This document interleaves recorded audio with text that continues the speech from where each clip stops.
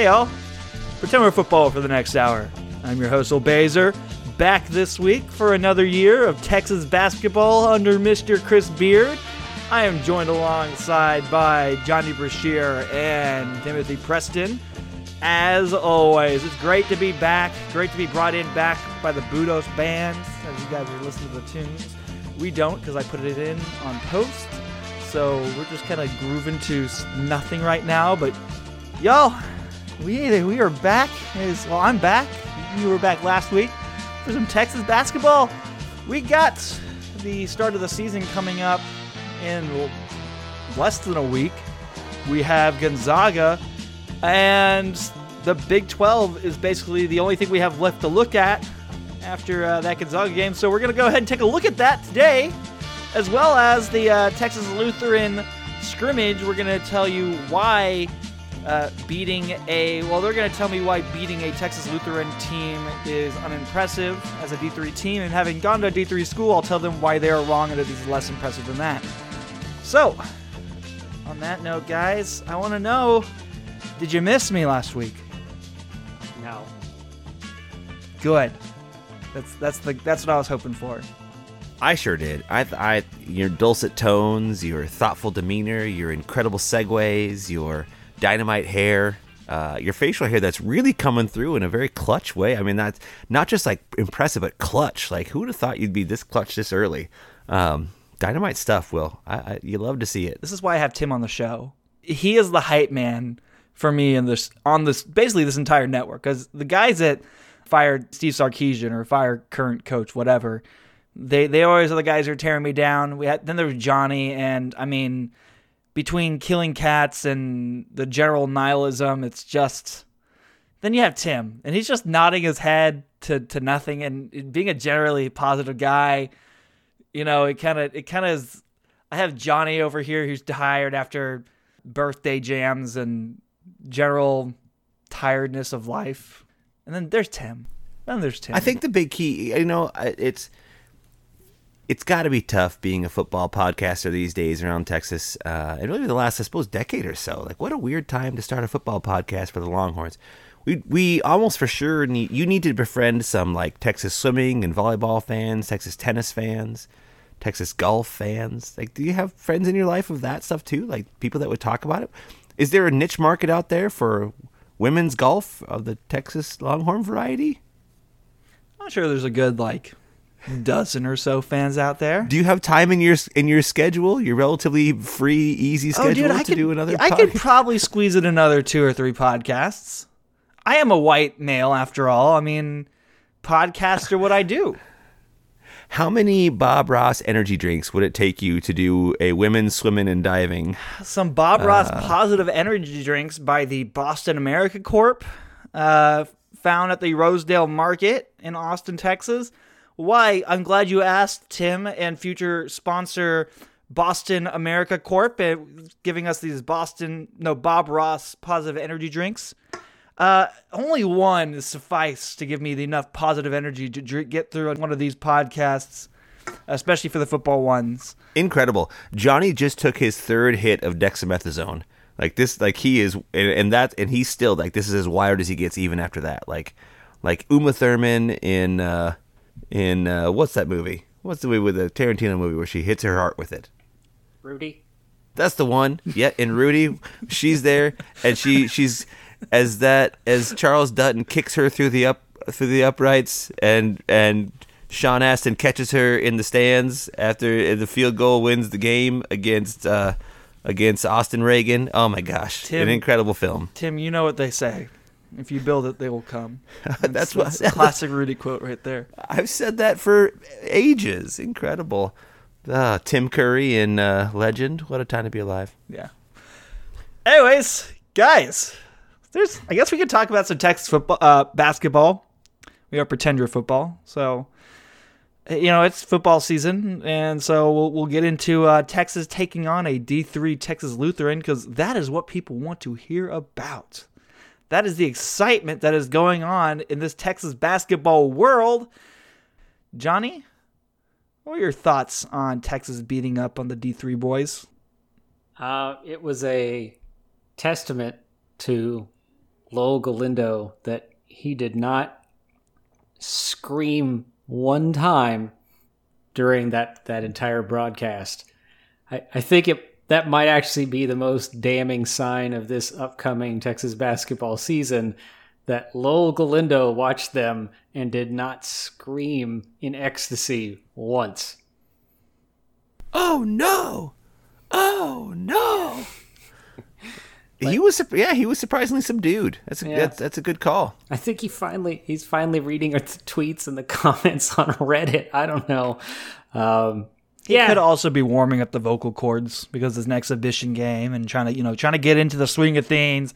He really, he didn't really have a good. I guess there was a Longhorn Network game for football. Was it Rice? So, he hasn't had a lot of practice this year. Does he have a day job? Yeah, he's on the Longhorn Network. That's his 24/7. That's his thing. That's his whole thing. Okay. He gets paid well to be tiny next to very tall men. That's his job. Damn. I mean, that doesn't really sound like a bad job. Yeah, I mean, there are definitely worse jobs out there, like mine. And I think, if you had to spend a couple hours hanging out with Lance Blanks, there's worse ways to spend an evening. I don't know how much excitement you can really get from. I honestly think you could be hanging out with whoever the hell Craig Way hangs out with on the radio shows. What, Eddie Orrin? Eddie Orrin, incredible. Eddie Orrin's great, especially if you need bar suggestions later. He's awesome for that. And I do. What is the bar? He knows. Eddie Orrin already knows which one you're thinking of. Dry Creek Bay going out of business. So Eddie Orrin shed a tear. Anyways, Texas Lutheran. Johnny, what were your thoughts on Texas Lutheran besides the local Indo?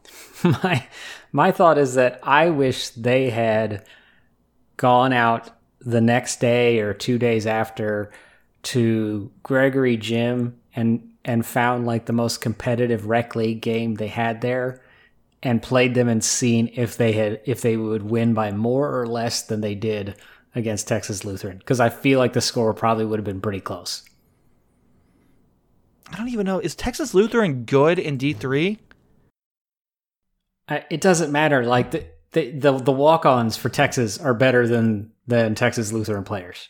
So, like they went out there and towards the end, and it was Tyson and 4 walk-ons, and the walk-ons were still shitting on Texas Lutheran.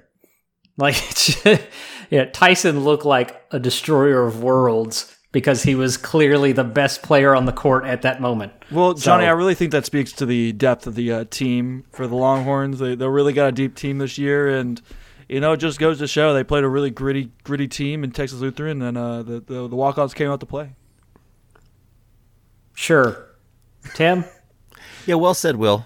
Good stuff. I'm actually going to take this a little bit more seriously than Johnny does, which maybe is a change of responsibilities perhaps for our podcast. So I received a message last week from a listener. So thank you, listener. I'm not sure that I replied. So here's me replying that apparently I called basically every player that we were talking about pretty smart. So apparently every player I talked about is smart, and it would appear that I need to They go to the University of Texas, damn it. Of course they are. Need to expand my vocabulary. However, offensively, I actually think that kind of bore out. There was some validation for me with that, I felt like. And for whatever it's worth, and I'm going to have a very different takes on the offense and the defense, I was really impressed with the facilitation and passing offensively. I was not super duper impressed with the offensive system, the sets, the player movements away from the ball. I thought that was fine. I actually thought the spacing was pretty good, but spacing, again, is kind of just as much about player awareness and, again, that basketball IQ that was there.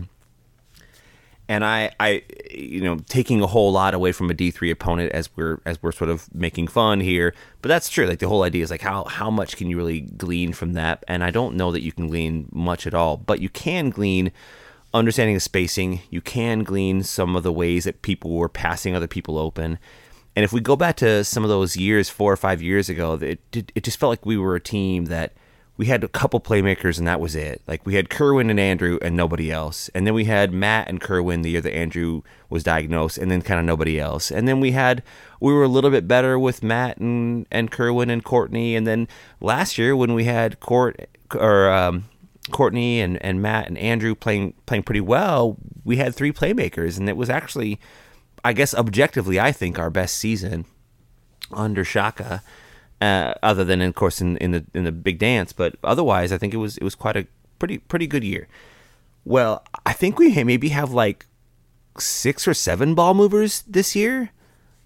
You get the impression that all of Marcus and Courtney and Andrew and Devin and Timmy and Trey and then maybe even Brock can move the ball pretty well. And I thought the passing, and especially like the skips and reversals, passing people open on the wings.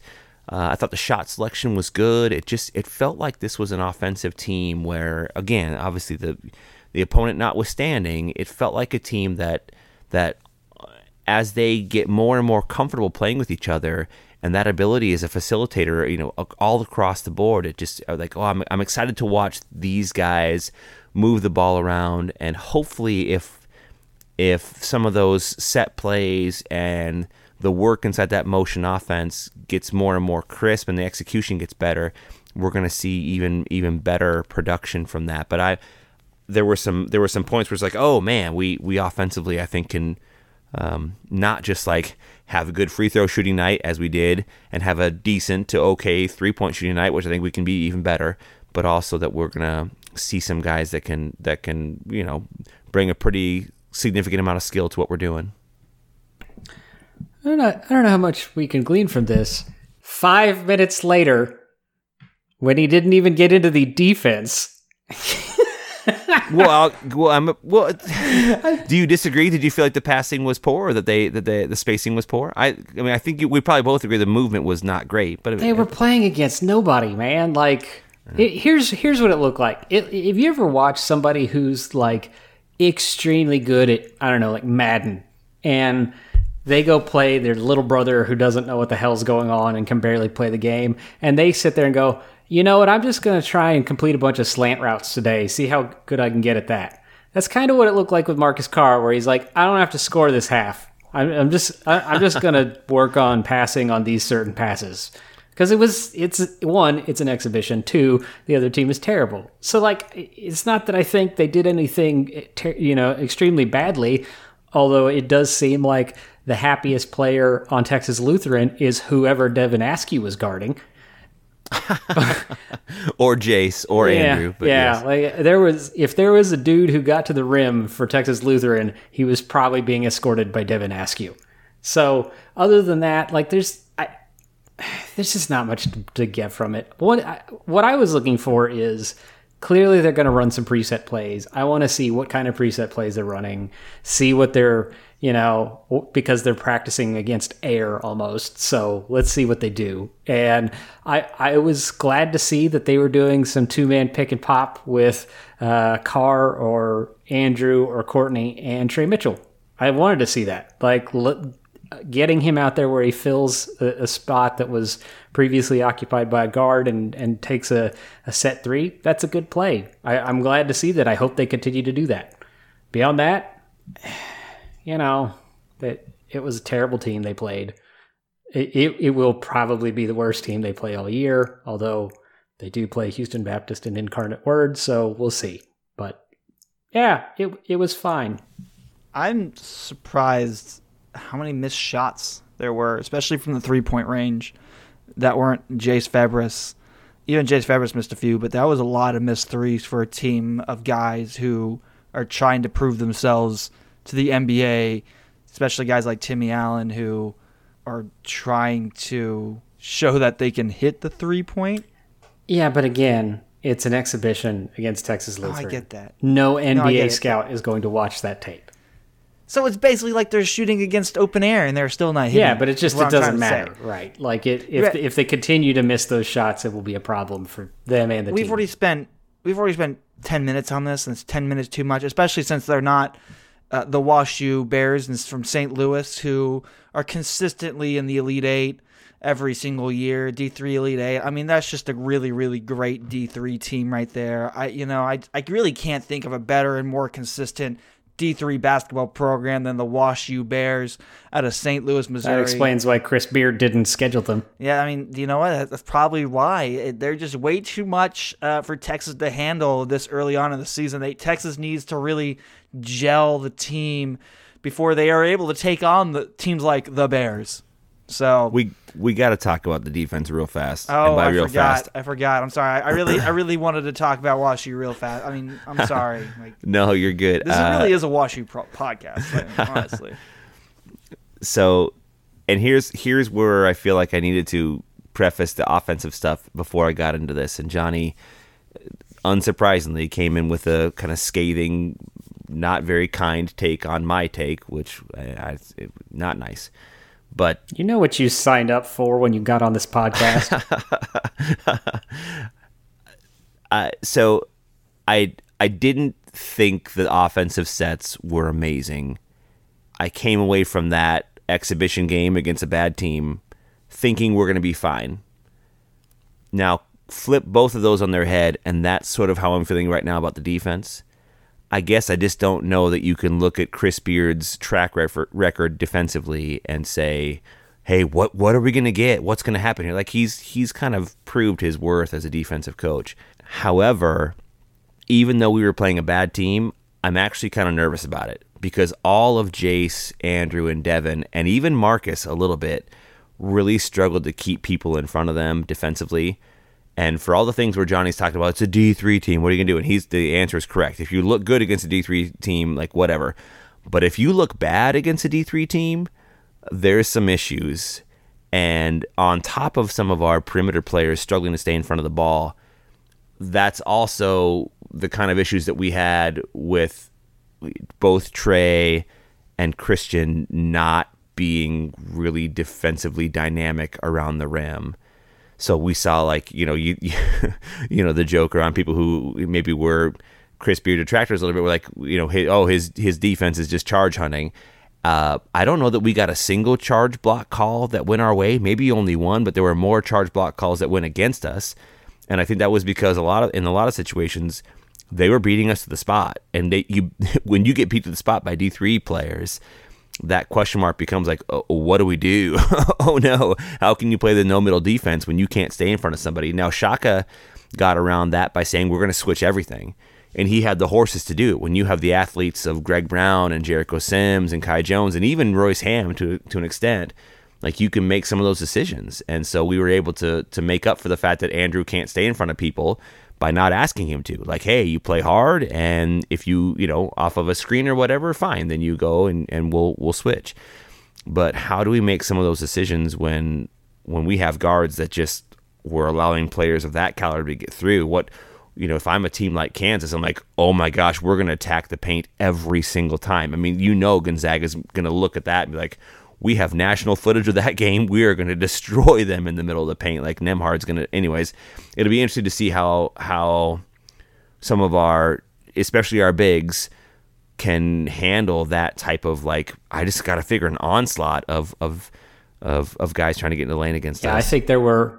The guards had issues. One, keeping guys out of the middle, which is a problem when you're running a no-middle defense. And also... they weren't dealing with multiple screens by the same screener well at all. Like, there was a point, I don't know when they started doing it exactly, but Texas Lutheran would set a screen, run through the screen, but they wouldn't attack off it because they'd just pivot and go the other direction after the guy reset his, the screen the other direction. And our guard just kept getting caught underneath or on a side and that's, that doesn't matter against Texas Lutheran, but if they don't fix that, that's going to matter against a lot of teams going forward.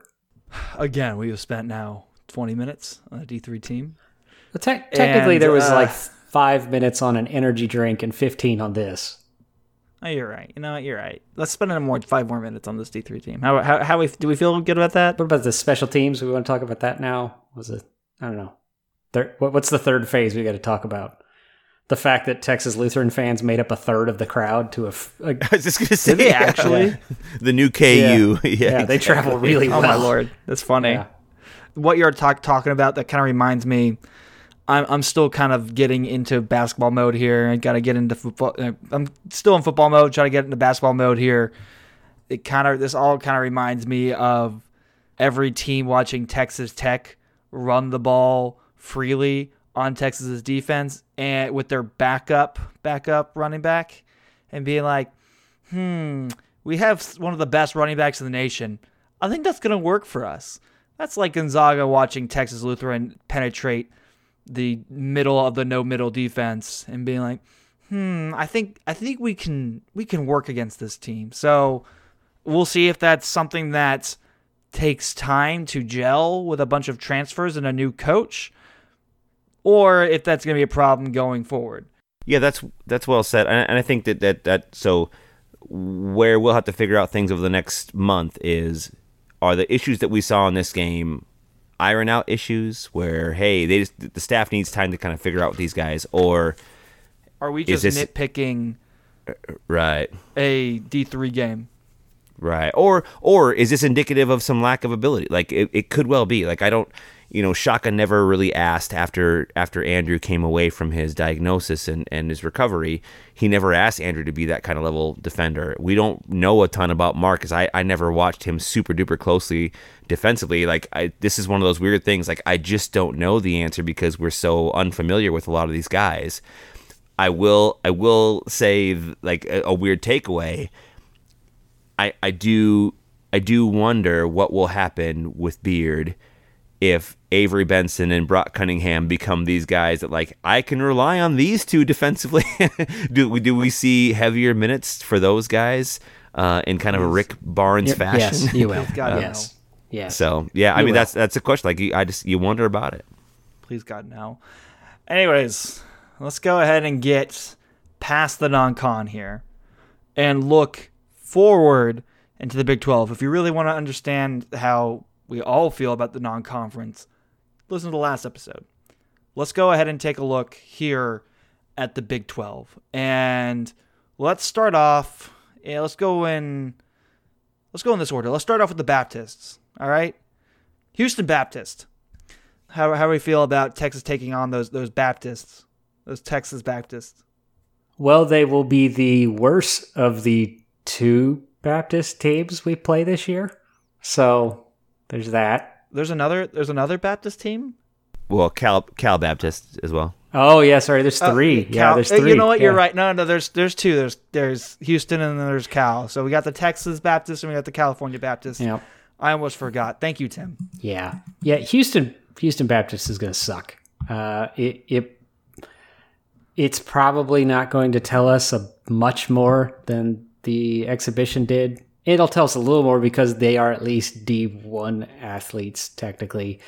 Quote, unquote. Yeah. I mean, by the legal definition, I guess, yes, they're D1 athletes. But Houston Baptist is awful. To put a point on it, Ken Pom has a program rating that goes back to 1997, which doesn't really help Houston Baptist since they haven't been around that long.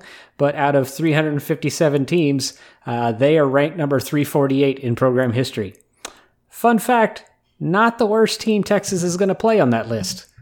That's going to be somebody else coming up later. I'm assuming. Would it be another religious school in Texas? No, actually, it would be Arkansas Pine Bluff. It's Pine Bluff, right? Yeah. Pine Bluff. Arkansas Pine Bluff is next to last in that. So Chris Beard probably called them first. Houston Baptist is. Hey, how about $400,000? Yeah. Hey, I'm just going to tell everyone we're playing an Arkansas team and hope they don't ask. So there's Houston Baptist is probably going to try and get out and run.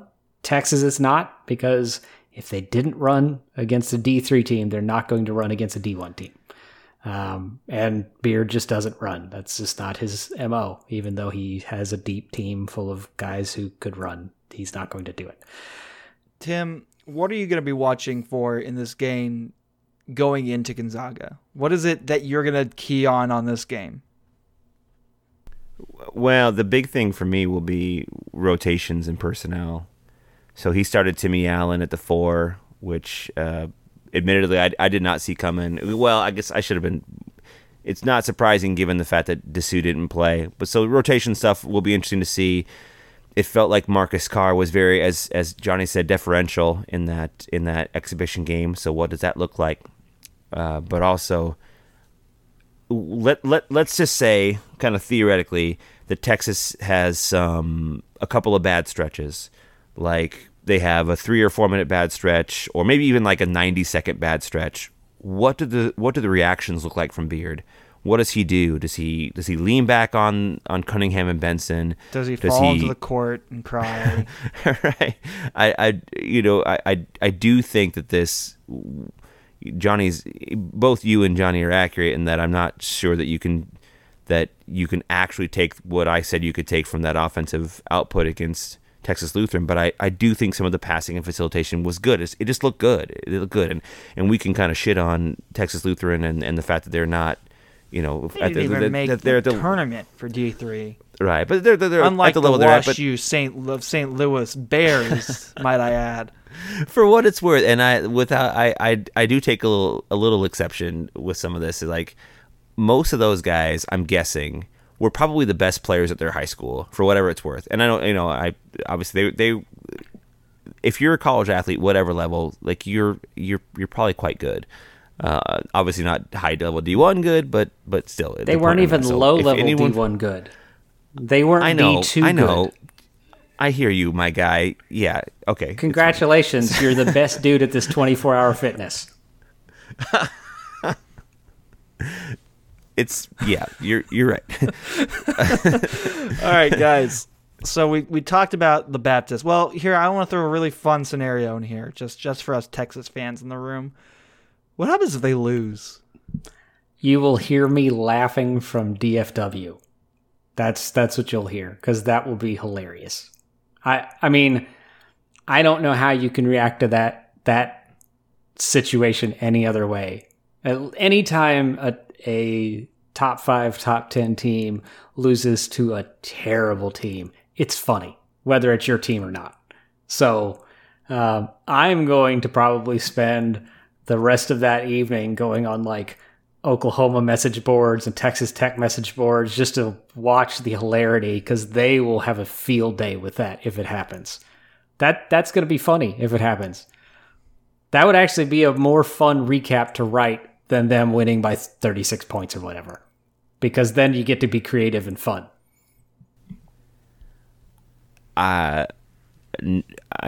Okay. where I think Chris Beard's, where his imprint will be on the team, if you look at his time at Tech, they just never lose those games. Partially because the teams are truly that bad. That's the biggest part of it, is that he's playing teams that are just atrocious.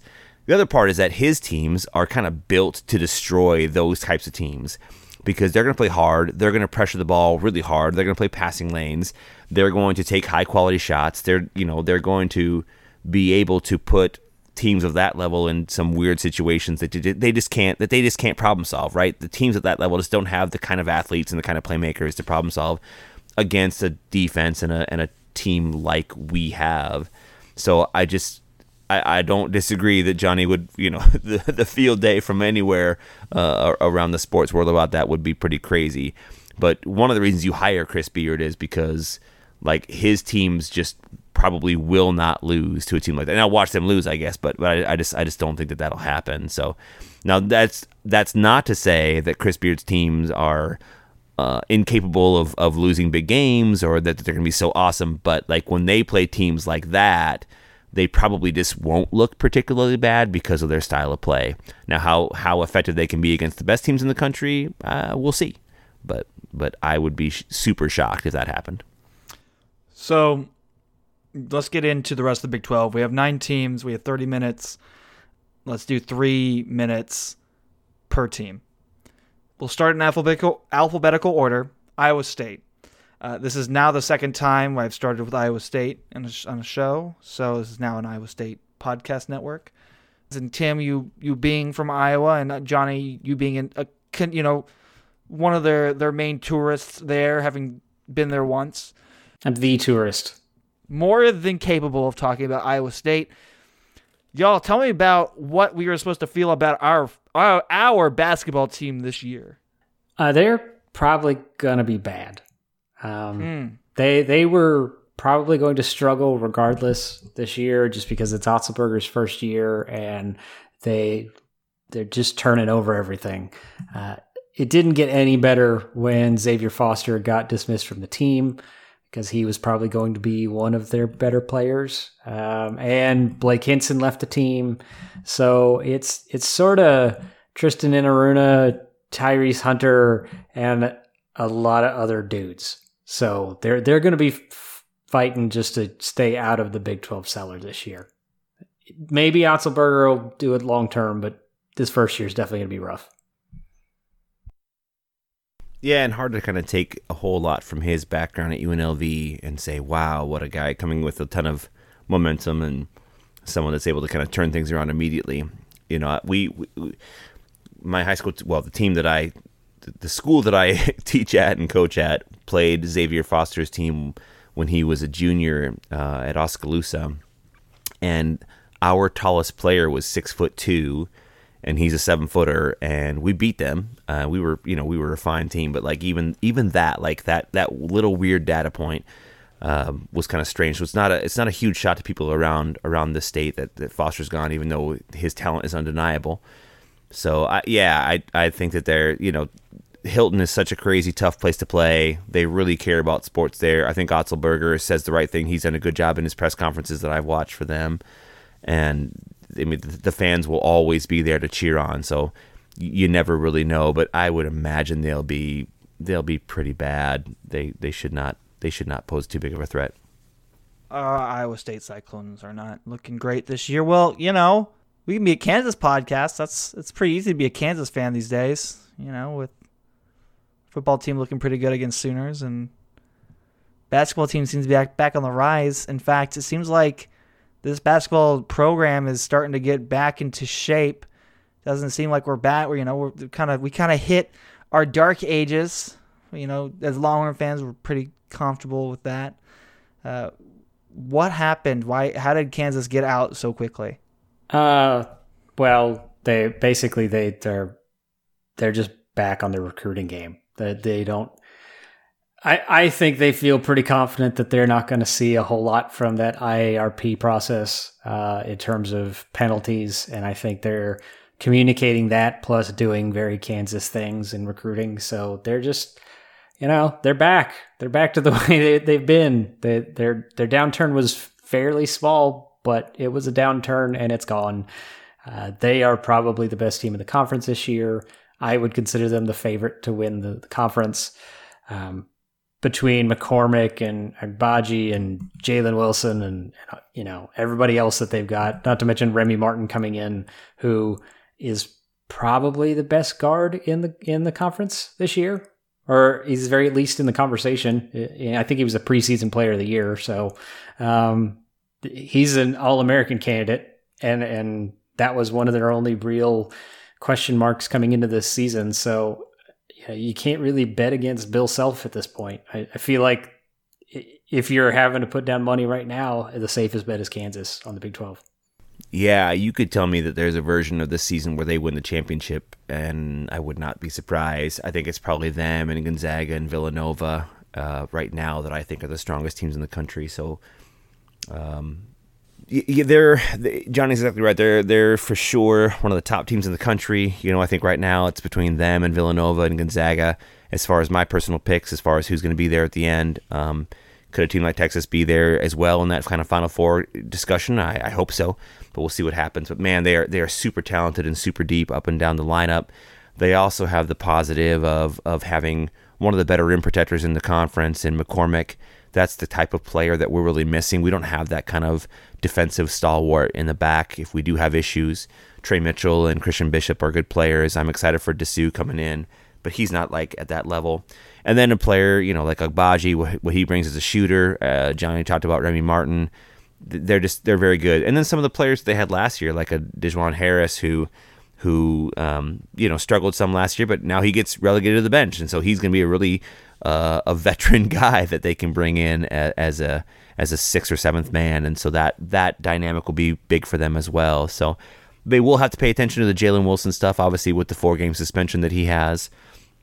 How they kind of figure those things out. Is that going to be a year-long problem? Is this something they can nip in the bud early on here? We'll see, but I'm excited to see Texas play them because that'll be some pretty good games, I think. But Kansas is I don't want to say a runaway favorite, but certainly a pretty clear favorite to get back to their perch on top there. Y'all, I know that they made it to the Elite Eight. I know he had a stretch where he won 10 of 8 in the Big 12. But how the fuck is Bruce Weber still employed? Like, how? I get it. I get those first 2 points. No, I understand. How the fuck is he still employed? My long-standing opinion is that Bruce Weber enjoys his seat being warm. That when he has too much success, he decides to tank his program for a couple of years because he needs, maybe he's just cold a lot. He might be cold-blooded by nature, but he really likes a warm seat. And he got a fairly warm seat last year, and it should be pretty hot this year. I don't know how he's not fired yet. I mean, I know because they had the Elite Eight run, which is just built on smoke and mirrors, but they did it. And, it helped that they had the most historic upset in the history of March Madness in their, the team they were supposed to match up against became the 16 seed instead of the 1 seed. So that helped. And then, they're just not very good. I don't think they're going to be very good this year either. They don't have much on the team. Nigel Pack's good. Mark Smith is good. But other than that, he's plugging and playing whatever he can find. And I feel like if we were sort of stacking the conference, Kansas State and Iowa State are in the cellar, and I don't think anyone else really joins them without some sort of serious injury. I feel like those two are going to be a lock for 9 and 10, or as close as you can get to being a lock in the preseason.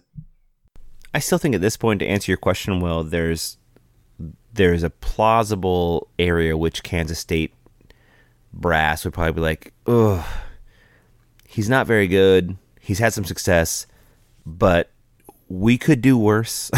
like I think the chance that Kansas State could actually do worse is there. Now, at some point with what they've been through, there's a good look that's saying that, hey, change simply for the sake of change might be the play, and this could well be the year, probably will be the year, but we'll see what happens. So otherwise, it did feel like he was really close to that, and then Dean Wade and I'm trying to think of the other guys that were there. They stepped up and played well, and he had some good progression with his players, and I don't see that happening again. Although the last time that Kansas State got pretty good, I'm not sure that I saw it. So who knows if he'll surprise? I doubt it, but yeah, as far as their players and how good they'll be, I think Texas is probably skilled enough pretty much everywhere that should not be a game that they lose. Hopefully, because of what we're capable of offensively. So we got the Kansas schools out of the way. Let's get to the Oklahoma schools, and starting with OU, they brought in there seems to be a lot of Christians in basketball. Like a lot of Christians in Christian schools in basketball, because they brought in Loyola Marymount's coach Porter Moser. Loyola Chicago. The defensive Loyola. What did I say? It's Mosier, by the way. This is my show, y'all. Stop correcting me, okay? I know what I'm talking about, all right? Loyola Marymount, Peter Moser, whatever his name is, going to Oklahoma.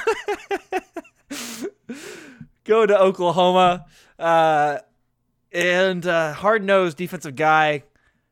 And, maybe that's a basketball type of guy. What are we expecting in Norman this year in terms of basketball? Well, the side I'm pretty confident in is the defensive side, in that Mosier has a sort of hybrid system that's pretty cool, It's not just one thing. It has some no middle in it. It has some interesting ways in which they defend the shooters in the corner. He does some interesting things in terms of, generally a no middle defense is aggressive with the help defense, but he does also, he does sort of a no middle, but he doesn't aggressively help. It's just kind of interesting. And his game plans are very specific and tailored to each opponent. So I feel like there's a good chance he's the best defensive mind in the conference. If he's not, he's in the top 2. So I think Oklahoma got a really good defensive coach. What I'm not sure of is what his offense is going to look like. And I think that if you watch the Loyola Chicago games, they just play an extremely slow tempo. They don't get out and run. It's going to be a significant adjustment for Oklahoma fans who are used to Lon Kruger and his willingness to get into the 80s and 90s, where Mosier is pretty happy to win a game 54-51. So I think they're going to be a talented team. I think they absolutely have the potential to get as high as maybe 3rd or 4th in the conference, depending on how other teams do. But I also think they could end up 7th, because I feel like 4 through 7 is a big jumble, and I could see a lot of those teams. I could see those places being decided by 1 or 2 games. So I think the long term the long term look for Oklahoma is probably pretty good. The questions I have are on offense, and if he is going to recruit at a level that will match up with a conference like the Big 12 or the SEC. That's going to be an adjustment for him. It will, and I think there's a decent chance that you look at this offensive team for Oklahoma and say, like, sometimes you talk about how a defense can keep you in the game if you're struggling, and I think their offense can kind of keep opponents in the game because of how slow they play and because of how many good athletes there are in the Big 12. So it'll be interesting to see how they do that. Like there is a Princeton, I can't think of his name. Sorry, what was the Princeton coach? Pete something. I'm sorry, I can't think of his name. Anyways, whatever. The longtime Princeton coach. Like I'm interested to see kind of how if that style kind of is what he does. Now, I do think Mosier is smart enough that I wouldn't be shocked if he had some wrinkles and they play a little bit faster. The level of athlete that you can get at Oklahoma is probably just a little bit different than at Loyola Chicago, but yeah, he's a terrific coach. But there are some big question marks about that. So, like, for instance, I would say I'm more excited about Texas's offensive system than I would be if I were an Oklahoma fan, which is saying something for what that's worth. So I expect them to be decent because he can coach, and they'll play hard, and they're smart, and they'll keep games close.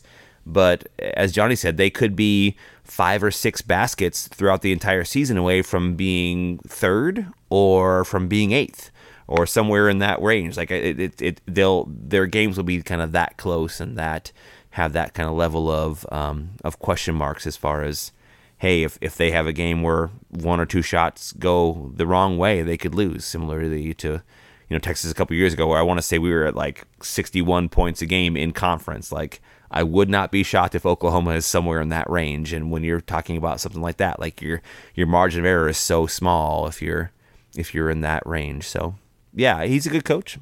Happy for them, but I think that will be a struggle until it's proven not to be. But are you really happy for them?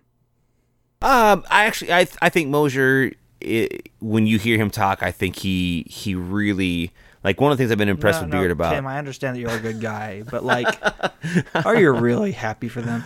On to the next team from Oklahoma. Oklahoma State here, given sort of a rough deal comparatively to, let's take a look at Kansas, LSU, It's fucking horseshit. It's absolute horseshit. That's ridiculous. Go ahead and rant for a little bit on the NCAA. What is Oklahoma State going to be without Cade Cunningham? And, of course, his very important coach brother. I think his coach brother's still there.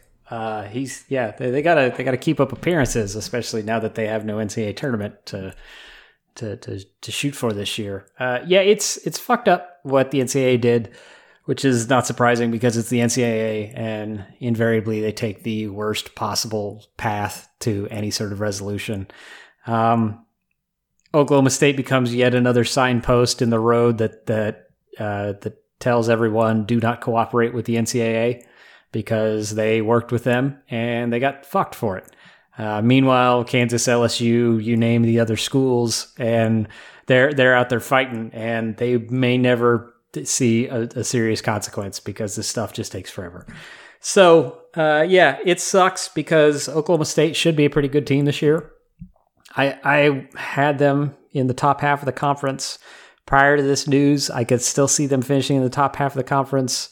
I may just be enamored of their offensive depth. I like their offensive talent. They sort of, in some ways, kind of feel like the new Texas under Shaka in that they get these big-time athletes and they're a little bit raw and they try and develop them and they try and put some shooters around them and they play an aggressive style. So it's interesting that Oklahoma State is sort of zigging when everyone else is zagging, in that most of the schools in the Big 12 are slower tempo, elite defensive teams, whereas Oklahoma State is still wanting to get out and run more, and they're a little more open with their offense. And so consequently, their games, when they're really going, are a lot more interesting. I think between the fact that they've got Bryce Thompson from Kansas, they have Musa Cisse, whose name I'm probably butchering, from Memphis. They have Avery Anderson, who's going to be one of the better guards in the conference. The Boone brothers are still there. Rondell Walker and Isaac Likely are still there. Like, they've got a good squad of guys, and I could see them finish as high as third. I could see them as low as seventh, just kind of depending on how things go, because I will be interested to see how teams like Oklahoma try to defend them, especially now that they don't just have like this Cade Cunningham dude that everybody has to focus on. There's a number of guys on that team who can do something. So I think it'll be interesting. Yeah, no doubt. And I'll be interested to see as well, like, what does the mindset look like for them? Because if they keep on playing hard and they don't kind of give up on the season, which you could not blame them if they did. But if they don't give up on the season, I certainly think that they could actually have a big role in which team plays or wins the conference. Not because I think Oklahoma State will win the conference, but because I think they are an obvious team that could like sneak up and beat one of those top teams. If it's Texas and Baylor and Kansas at the top, how all three of those teams do against Oklahoma State. Like, if one of those three teams wins at Oklahoma State, that might be the team that wins the conference, honestly, or at least those things could be an interesting byproduct of what happens with them. But just what a crazy, weird situation for the players, for the coaching staff. A lot of these guys, of course, weren't even here. We're still in high school when these issues took place, and so your heart kind of goes out for a lot of those guys. You feel like Boynton is a guy that I think is pretty stand up and wants to do the right thing, and to have him face this after what he went through last year, trying to, as Johnny said, trying to kind of be there and be accountable to the NCAA, and then to have other schools be like, well, go fuck yourself, and him not get penalized is sort of the exact opposite of what you think maybe should happen. So I hope for their sake that they can. That's what the NCAA is going to do. For sure. For their sake, I hope that they play hard and that they understand that, like, hey, even though we're not playing for national championship, we can still build something here. And Boynton is still pretty early in his tenure, and I do like how they play. Like Johnny says, I enjoy watching them play because they play fast. They have great athletes. They get after it defensively. They attack the glass hard. There's a lot to like there, but you can't, it would not be a shock to see them, if they lose some big games early. Let me see. When does Texas play at Oklahoma State? Let me take a look at that real quick. So they play them on January 8th in Stillwater, and then they play them again in Austin on the 22nd. Yeah, I guess I kind of wish that was February 22nd that we played at Oklahoma State. But I mean, we'll see what happens. So, those are one of those games where you could see Texas kind of having to bring their A game, and then a month and a half later, maybe teams won't have to play quite so hard if Oklahoma State's not feeling like they're really playing for anything. So, but this is a team that I think, as Johnny said, may not make the tournament and could still be ranked in the top top 25 or at least receiving votes by the end of the year, which would be something too. So let's get to the Christian team in Texas. I mean, the Christian team in the Big 12. Texas Christian University. Let's get into the Horned Frogs. What can we expect from the Horned Frogs in basketball? I kind of feel like TCU's in a little bit of a purgatory in that. That's what I was thinking as I was saying, and as I was trying to lead them in, I was like, where are they? They're they're not as bad as Iowa State and Kansas State, but I don't think they're as good as the teams 4 through 7.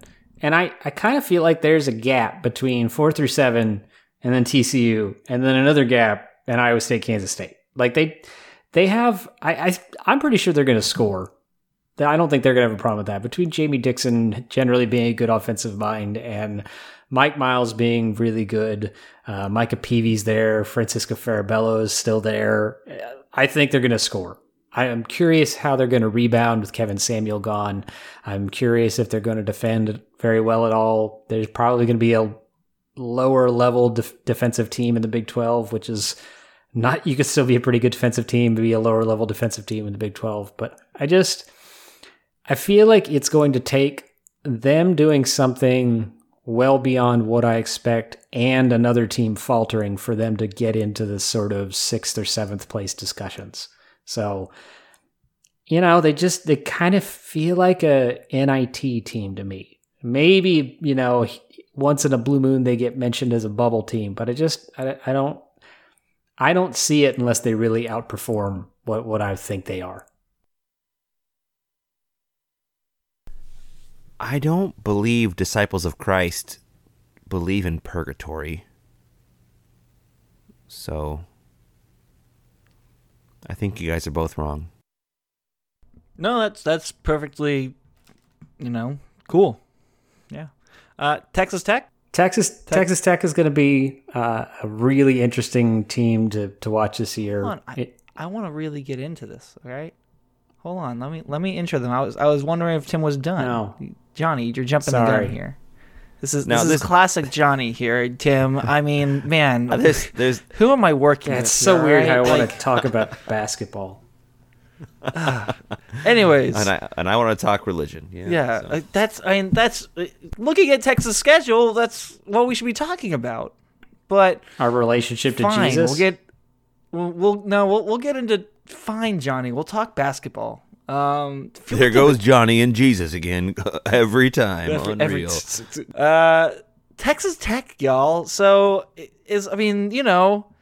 the relationship between the Longhorns and the Red Raiders these days is a little rocky, to say the least. So I'm gonna be interested to see how they deal with the fact that Chris Beard is at Texas.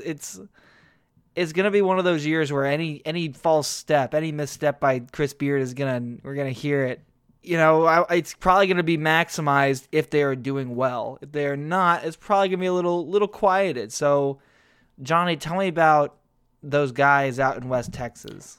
Yeah, I think Mark Adams has put together a good squad.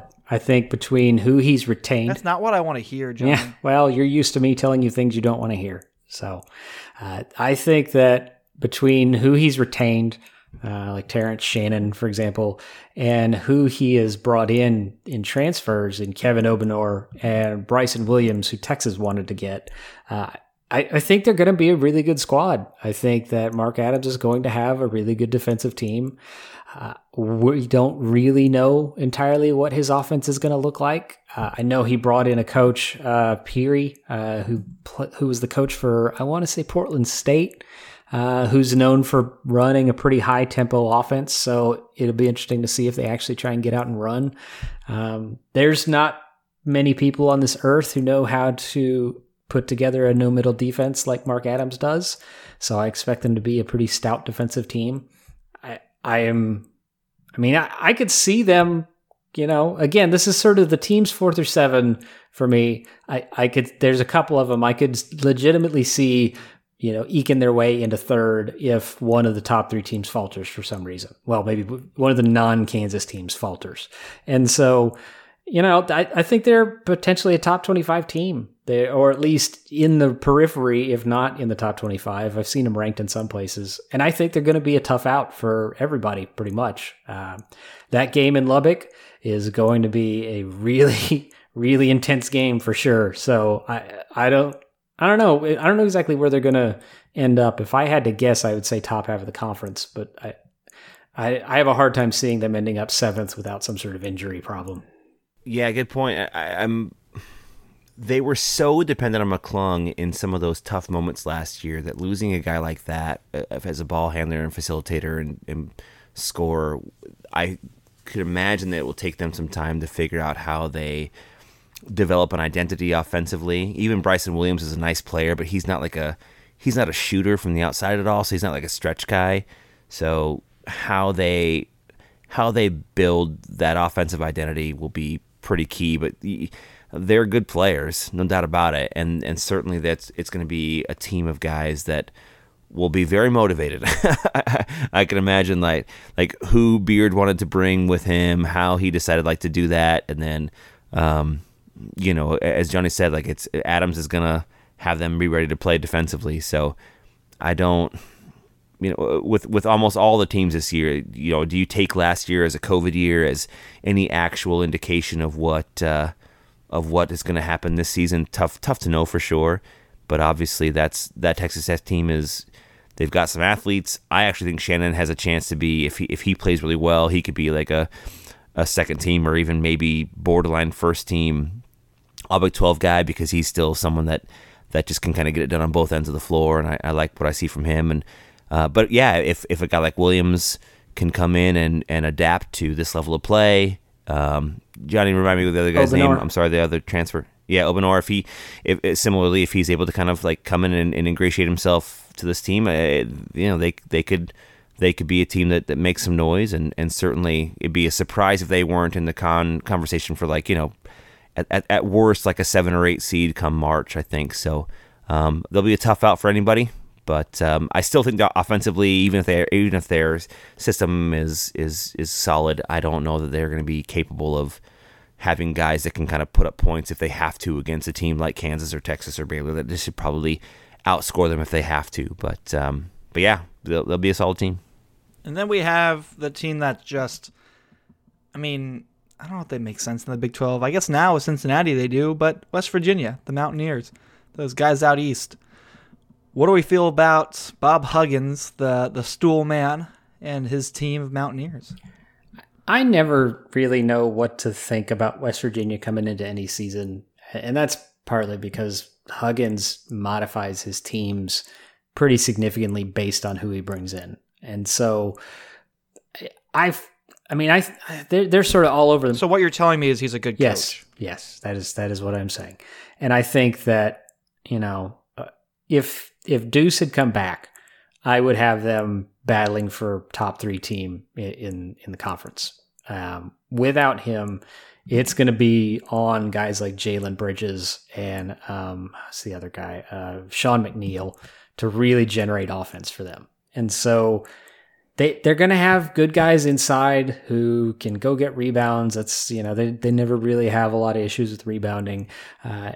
And if they can shoot from the outside with guys like Bridges and McNeil, if those guys can be efficient from the outside, then they're going to be a pretty dangerous team.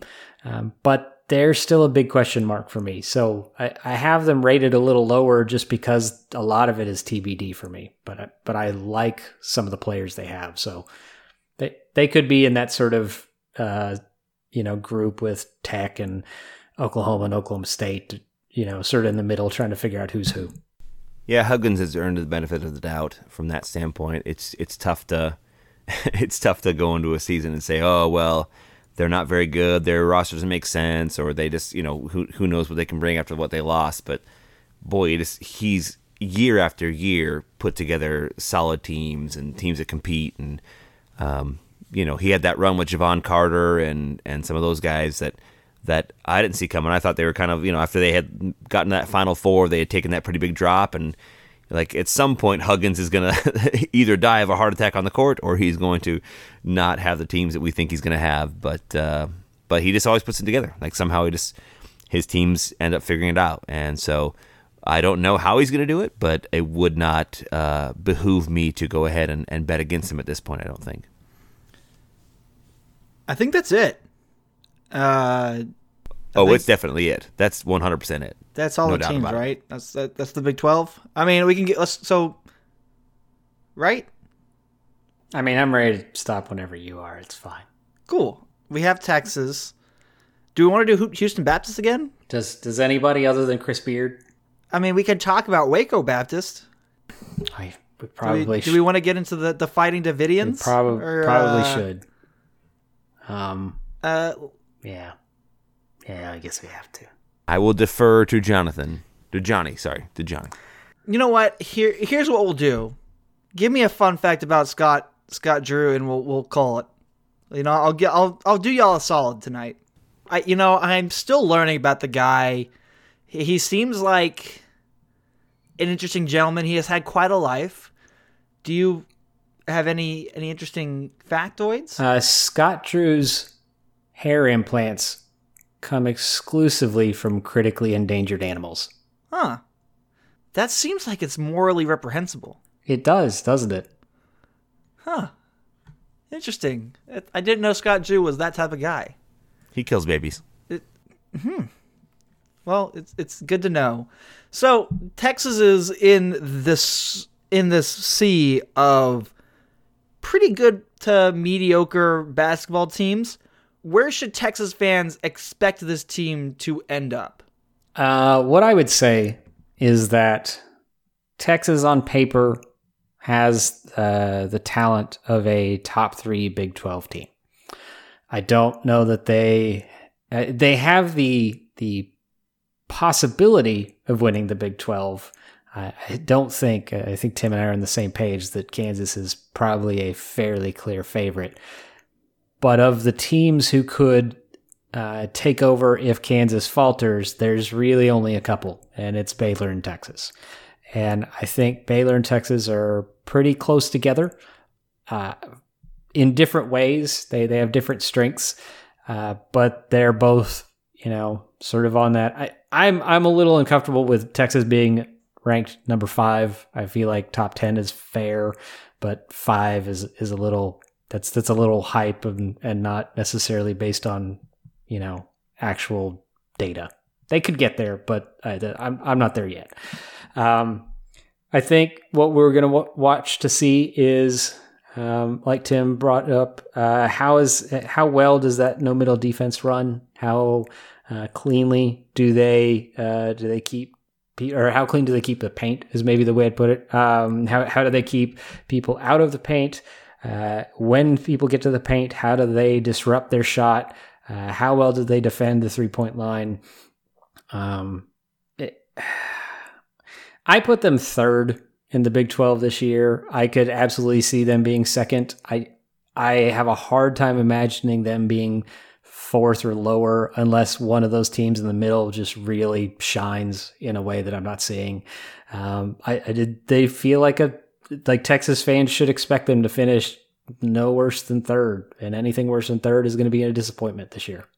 Yeah, cosign. I guess I might say that I think Texas is maybe more likely to finish 2nd than Baylor, although Baylor's shooting is going to be, if you had to pick one of the teams to say, hey, this team will shoot better from the outside, I think Baylor is certainly more likely to be consistent from deep than we are, and that's going to be an interesting way to follow the season. But yeah, it really feels like Kansas, and then the next tier, and then not everybody else, but certainly it'd be pretty surprising if Texas and Baylor weren't right there. So, like we said, so some of those question mark games are going to be huge for us. Do we win at Texas Tech? Do we win at Oklahoma State? Do we beat Kansas and Baylor at home? Because any of those games that you drop could be the difference between being 12-6 and 10-8, or 12-6 and 14-4, and that kind of thing can make a big difference, both for Texas as they try to win the conference or get as close as they can, and certainly as they, approach that that last number 1 seed contention, or try to stay away from being as low in the seeding as possible. So This is one of those years and one of those rosters where you would probably take a look at it and say, all right, well, a bad year would be like a 6th seed in the tournament. Like that would be almost a tragedy given who we have on campus. But you know, that's you know, you can never really can be too sure. So hopefully it's what Johnny and I think will happen does happen, and then beyond that, I guess we'll see what the committee says. Call your shot right now. Where does Texas end up in March Madness, and how far do they make it? Call it now. Like, I want to know what should Texas fans be expecting when it comes to March, because we all know that is what matters. So here I am in November asking about, I should know this, 4 months from now, 5 months from now. I have a hard time seeing Texas being a 1 seed. Not that I don't think they'll have a good season, but I think the non-conference schedule being as shit as it is going to make their resume enough weaker than other potential 1 seeds that they're going to get left out of that conversation, unless they just blow through the Big 12. Or beat Gonzaga. They got it. They have to beat Gonzaga and or Tennessee and blow through the Big 12, and then they'll start being in contention for that. I don't really see that happening. So, I think for me, this team getting below a 3 seed is going to be a disappointment. I think that a 2 or 3 seed feels like where they, sort of the fat part of the bell curve for them. Maybe a 4 seed, just sort of depending on fluky stuff. But anything outside of protected seeds is going to be a disappointment. Yeah, somewhere in that 24 to 26 win range during the regular season and Big 12 conference tournament. And then I'm just going to say, Sweet 16 just because I don't think you can, like, no matter what team you're talking about, anything beyond the Sweet 16 is actually a quite huge accomplishment and sort of dependent upon opponents and circumstances, who's healthy at the right time, how well you're gelling or playing right at that moment. But I do think this is a team that should have second weekend aspirations for the big dance, and that's saying something. I long for the days where that kind of result is something that we can, not rely on, but certainly hope is more common for sure than it's been for the last 13 years. Yeah, I think for sure if Texas doesn't make the second weekend of the tournament, it is absolutely a disappointment given what they have brought in and the expectations Chris Beard himself has helped stir up by coming here and talking up the team and how he's all about winning now. And so, he's setting these expectations and he has to live up to them. Well, I'm expecting a national championship. And if Texas doesn't have a national championship by the end of this year, then I think Chris Beard is a failure. And Johnny, you're right. I think your utter hate for the Longhorns and specifically Chris Beard is justified. Thank you. Yeah. I'm glad that we had this talk. And also I hate Tim just cuz. Oh, it's hard not to. It's true. Oh, man. He's just too good of a guy. He makes you feel bad. Such a beta. Good thing he's on Alpha, or else, he'd be pretty buggy. I would tell the entire listening. Oh, it's fine. It's fine. All right, guys. I'm at that point where the positive energy drink is wearing off. I might need another Bob Ross positive energy drink to get through editing this. But you know what? For now, we're just going to call it. Thank y'all for hanging out with us for the past hour. Pretend we were football. I've been your host, Will Baser. You guys can find me on Twitter at WILLBAIZER, Mr. Johnny Brashear.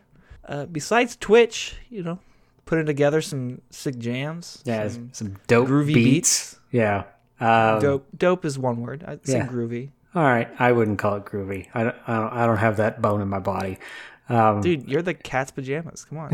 Thank you. So, you can find me on Twitter at Bitter White Guy, Substack Bitter White Guy, Discord Bitter White. Just look it up. Outside of basically any alt-right website, I'd look that username up, and it's probably me. I go by completely different ones at the alt-right website because you just got to keep your things separate. Got to keep them on your toes. Yeah, keep them on their toes. Yeah. Tim. I go by Tim Beam on those. Yeah. Tim. Mr. Tim Beam. Lead us in. Let us know where we can find you and how we can find you. Awesome. On Twitter at Inside Texas Hoop, no S, and on InsideTexas.com. Amazing community. We'd love to have you there. Come join us. And give me an inspirational movie quote. Well, not a day goes by I don't feel regret. And not because I'm in here because you think I should. I look back on myself, the way I was. Stupid kid who did that terrible crime. Wish I could talk sense to him. Tell him how things were. But I can't. That kid's long gone. This old man is all that's left. And I have to live with that. Rehabilitated? That's a bullshit word. So you just go on ahead and stamp that form there, Sonny. Stop wasting my damn time. 'Cause truth is, I don't give a shit. On that note, thank y'all for joining us.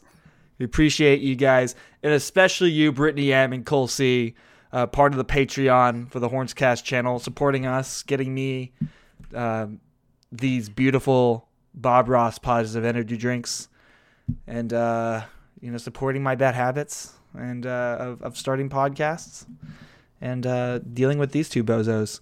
We really appreciate it. Go ahead and join us also on the Discord, the Hornscast Discord. Great group of people. Really, really fun to be around Saturday. So yeah. Thank y'all for listening. We'll see y'all next week. Hook 'em. Tim. To the dark side, Tim. To the dark side. All right. I see you.